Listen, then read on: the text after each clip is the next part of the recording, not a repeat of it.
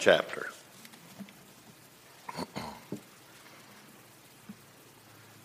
Brothers, joining in imitating me, keep your eyes on those who walk according to the example you have in us.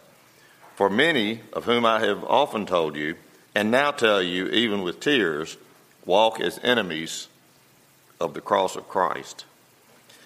Their end is destruction. Their God is their belly, and their glory is their shame, with minds set on earthly things. But our citizenship is in heaven, and from it we await a Savior, the Lord Jesus Christ, who will transform our lowly bodies to be like his glorious body by the power that enables him even to subject all things to himself.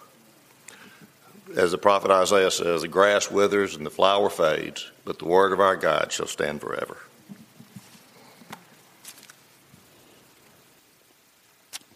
Thank you, Earl. Let's pray. Father, there are many things that fade away. There are many things that change. But we thank you that your word stays the same because you stay the same. And Father, we thank you that it was the same when your Spirit inspired your servant Paul to write these words. And it is the same today, and we ask that you would send your Spirit to help us, to illumine our hearts, illumine this text, Lord, that we might draw near and be equipped for godliness. It's in the name of Jesus we ask it. Amen. Have you ever noticed that when you own a house or a car, that as soon as you get something fixed, something else breaks down? You're working over here, right? And you're pouring out a lot of money and effort. And you get that done, and then something over here unexpected breaks down. Do you remember the game Whack-A-Mole in the arcade games? You remember these things? It would be a board, and you'd have a rubber mallet or a padded mallet, and these moles would pop out of the board, and you would have to hit them down. And as soon as you hit one, what happened? Another one would pop up. But what I thought was really unfair is that towards the end of that game, every time they all started popping up at the same time. You would get one taken care of, and the next thing you know, you'd be having to get another. Well, sometimes it happens in life, isn't it? Sometimes life feels a little bit like whack-a-mole, where we can hardly keep up with pace. When one thing arises after another, and it seems as though that's what's happening in the Philippian church. They are dealing with many things going on in that church. They're dealing with persecution, both from Jews and Gentiles alike. They're facing division and dissension within the church, and they're dealing with false teachers. A few weeks ago, we looked at one set of false teachers whom we might call the Judaizers, these legalists who were traveling around saying that in order to truly be saved, or in order to be a real Christian, a true Christian, a better Christian, you had to obey the law of Moses. You had to adopt circumcision and obey the dietary laws and the ceremonial law. Well, this morning, we actually see there was another set of false teachers that were running around as well. If you imagine a pendulum, that swings from one side to the other, this is the other side of the pendulum swing. See, instead of saying that we are saved by our good works or maintain God's love by our good works, the pendulum swings to the other side, and it says that we can do whatever we want, that our lifestyle doesn't matter, that because Christ has saved us, he'll forgive us whatever we do, and therefore I can do whatever I want. We call this sensuality, sensual living, licentiousness, or the technical word, antinomianism. But the thing is that we would see that this side of things, this other side of the pendulum, is really legalism's ugly younger brother. They're related to each other. Because see, the thing that is true of both of these things is it's me-centered. It's self-centered. It's about what I have to do or what I get to do instead of being focused upon Christ. What's the answer to legalism? The idea that we can save ourselves or make ourselves better loved by God? Well, we look to Jesus and realize that he has done everything needed for our salvation. What is the answer to sensuality, living in a licentious manner? The idea that we can live however we want to, and it's okay? Well, it's looking to Jesus and realizing that he has changed us. And he's called us to live in a different manner because we have now been made citizens of heaven. Our citizenship is no longer here on earth. We may live here for a while, but we are more like exiles than we are as citizens in this world. We belong to a world that is to come, and when we have been changed from the inside out, that's going to change how we live. When our papers no longer say Bruton, Alabama, but the New Jerusalem, a new heaven, a new earth, that's going to change how we live. See, both of these things, legalism and sensual living, both of these things look to self, whereas we look to heaven. We look to our Savior. We look for him to come and to return and to change us and make all things new. Well, to begin our passage, Paul speaks of when new things pop up, that we ought to look to those whom we can imitate. Verse 17 Paul tells the Philippians to imitate him and to imitate other believers who are like him, who are not perfect, but have seen what they are just coming across, and to watch how they handle this. The Philippian church is still rather young. It's about 10 years old at this point, depending on when this book was written. And so these believers have been walking with the Lord up to 10 years, but as a new church, they still are unsure about how to handle certain things. Now, the Philippian church is doing well. Paul commends them left, right, and center. But still, when new things pop up, he says, remember how we walked when we were amongst you. When new folks come in and new ideas are preached before you and presented for you, and they just don't sound right, remember how we handled these things. Remember our imitation. Now, Paul isn't saying, hey, look at me. In fact, he clears this up in 1 Corinthians chapter 11, verse 1. He says, be imitators of me as I am of Christ. He's already said in last week's passage that he's not perfect. He has not already attained the resurrection of the dead or perfection. Instead, he's pointing them to the example that he is walking with the Lord as he looks to Jesus. Not just to himself, but to those who were with him. We see this in our text in verse 17. He says, keep your eyes on those who walk according to the example you have in us. So even those within the church who are walking according to the Lord. Have you ever been talking to someone and their eyes dart away and they look at something? I had this happen this week or last. I can't remember what it was, and I can't remember who I was talking to, which is a blessing. But the whole time I was talking to the person, they were looking out the window. And so what did I do? I turned and I looked to where they're looking. Their gaze, the direction of their eyes, set to my direction of my eyes. Well, as Paul and these other godly men and women, as they look to Jesus, as we look to them, our eyes are focused where their eyes are focused. Upon Jesus, his cross, his love, his forgiveness, his direction, his wisdom, the narrow way of Jesus. You know, it's a blessing to have such people in our lives, isn't it? When we come across something we don't know how to deal with. I'm a young parent. This is the first time I've had a 3.5-year-old. And it's the second time I've had a 14-month-old, but I don't know if it's doing much good.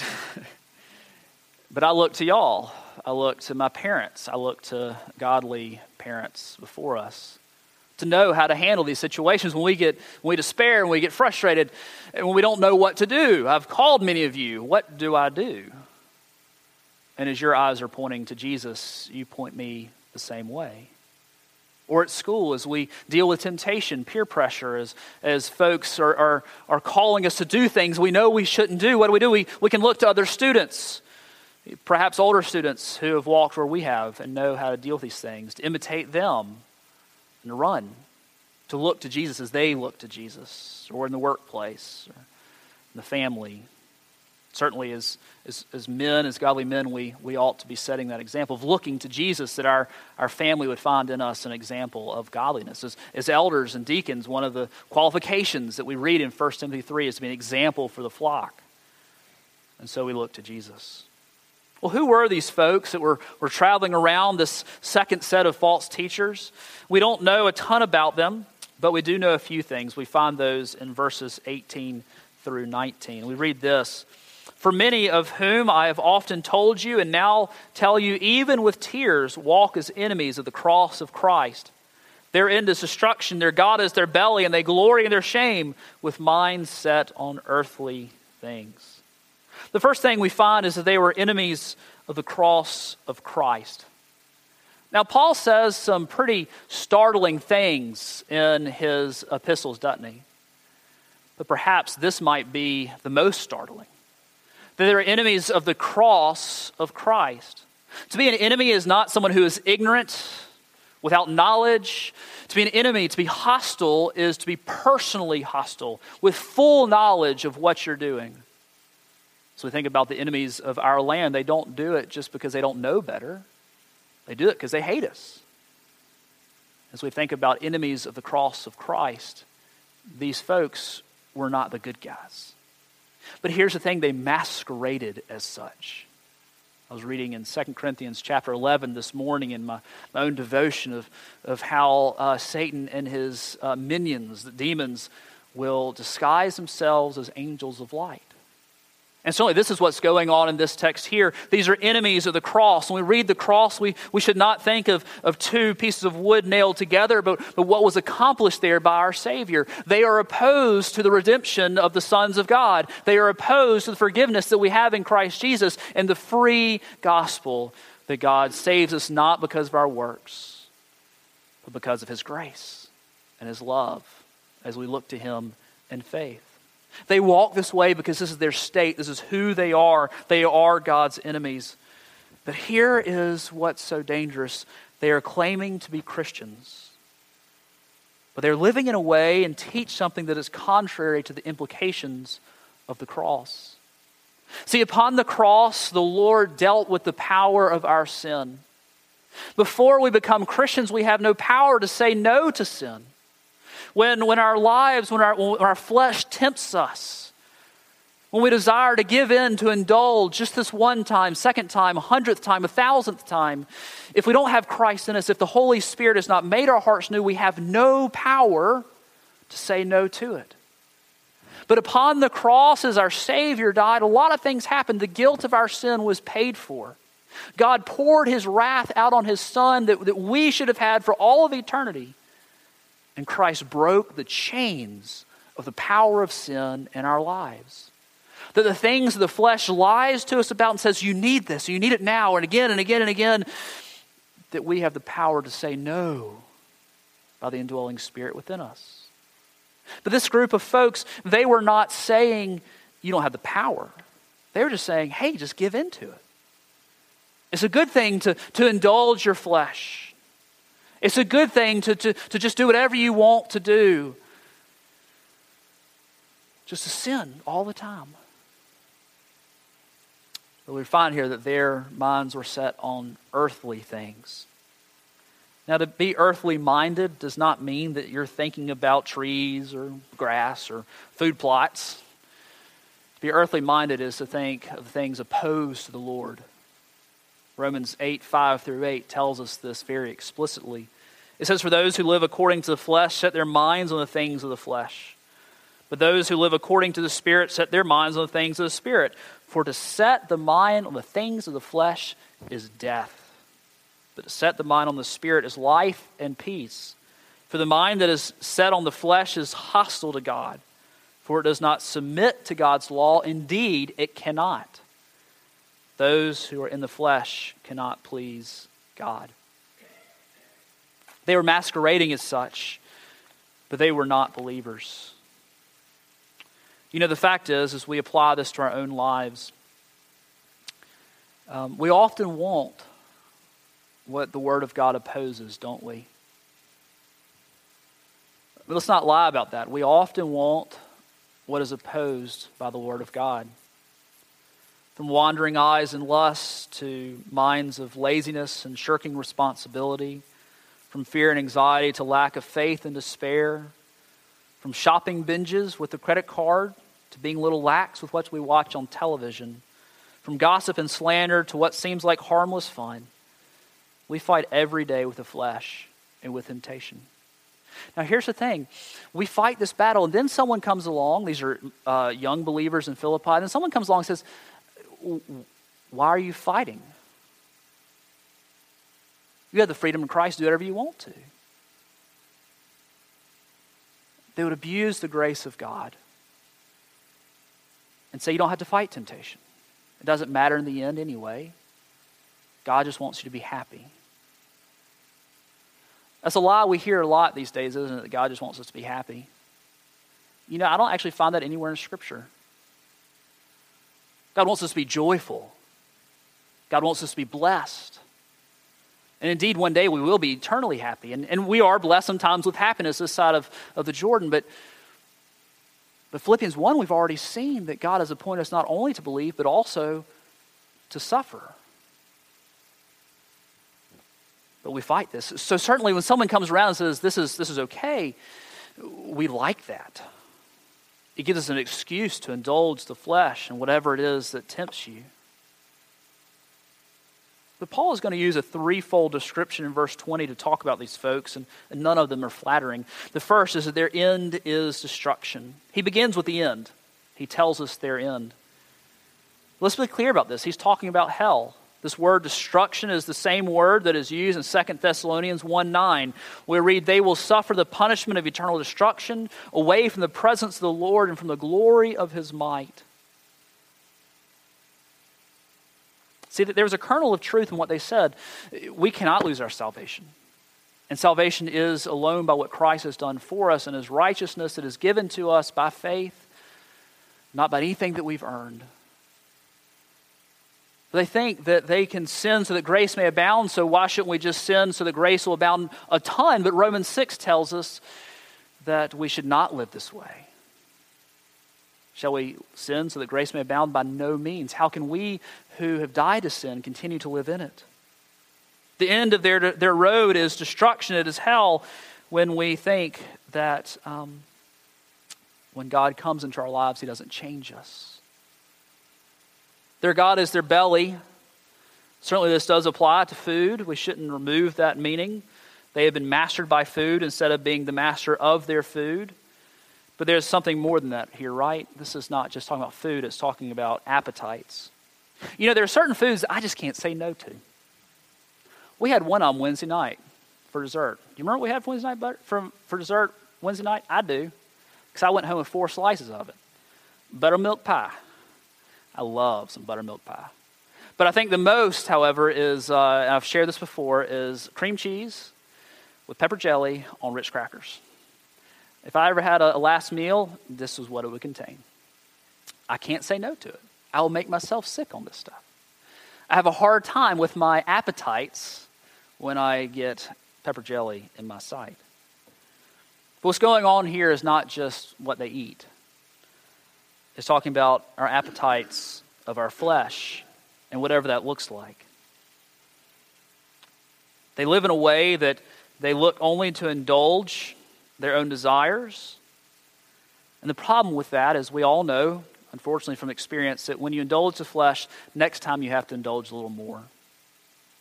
And a little more. And a little more. But it doesn't end there. It says actually that they glory in their shame. Now this is scary. As believers in Christ, we are called to be repentant when we sin. The Holy Spirit works in our conscience and he pricks our hearts and he makes us miserable until we repent of our sin and turn to Christ. Because we have salvation, because we have forgiveness, we've been called to live in a different way, and the Holy Spirit doesn't let us stay in a condition where we are not repentant before the Lord. But in this situation, that's not their lifestyle. They actually not only accept what they're doing, but they glory in what the Lord finds to be shameful. We might just say this is what cable television is. Indeed, in our culture, it's harder and harder to find something that we can watch as a family. We've been watching a lot of Andy Griffith. Because it's pretty inoffensive. But how many decades that must go back to find that? But sometimes we struggle with the same thing. But in light of all this, how does Paul call us to live? Verses 20 through 21. But our citizenship is in heaven, and from it we await a Savior, the Lord Jesus Christ, who will transform our lowly body to be like his glorious body by the power that enables him even to subject all things to himself. We have a homeland, a new homeland. It is heaven. We live in a life of tension, don't we? We know as we look at this world, even as we just look at this election cycle, that something is broken with this world. We feel that tension when we hear of murders. We feel that tension when someone loses their job. We feel that tension when we fail at sin. We feel that tension when we drive by a hospital or a police car or an ambulance. These things exist because we live in a fallen world. We know this tension, and it's because we don't belong here. We belong in heaven. This is where our citizenship is. We've been called here. This is our mission field. This is where we get to glorify the Lord. This is where we get to tell others about him and the citizenship that is available to them in heaven as well. We are more like permanent resident aliens than we are like citizens of this world. If you've ever been overseas, you'll know that you're immediately aware of how different everything is. Even if you go to an English-speaking country, how that things are just still very different. Now, this group was saying, however, that we should live like the world around us. There shouldn't be any difference between us and the world around us. But if our citizenship is in heaven and we've been given new hearts, our souls are changed. Our fruit doesn't save us. Our good works don't make God love us anymore. But we are called to live fruitful lives out of love and obedience and thankfulness to him. So as I think about my own life, does my life look that much differently than the world around me? Certainly there are seasons of my life that it certainly did not look all that much different at all. So think about where we belong. I love what Hendrickson, the theologian, says. He says, for Christians, it was heaven that gave them birth.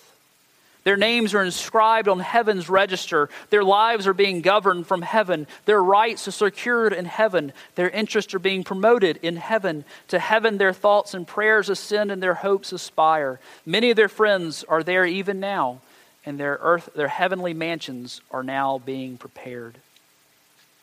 What good news. What good news. Well, from heaven we await a Savior. He will return in the same way that he went back to heaven, as we learn in Acts chapter 1, verse 11.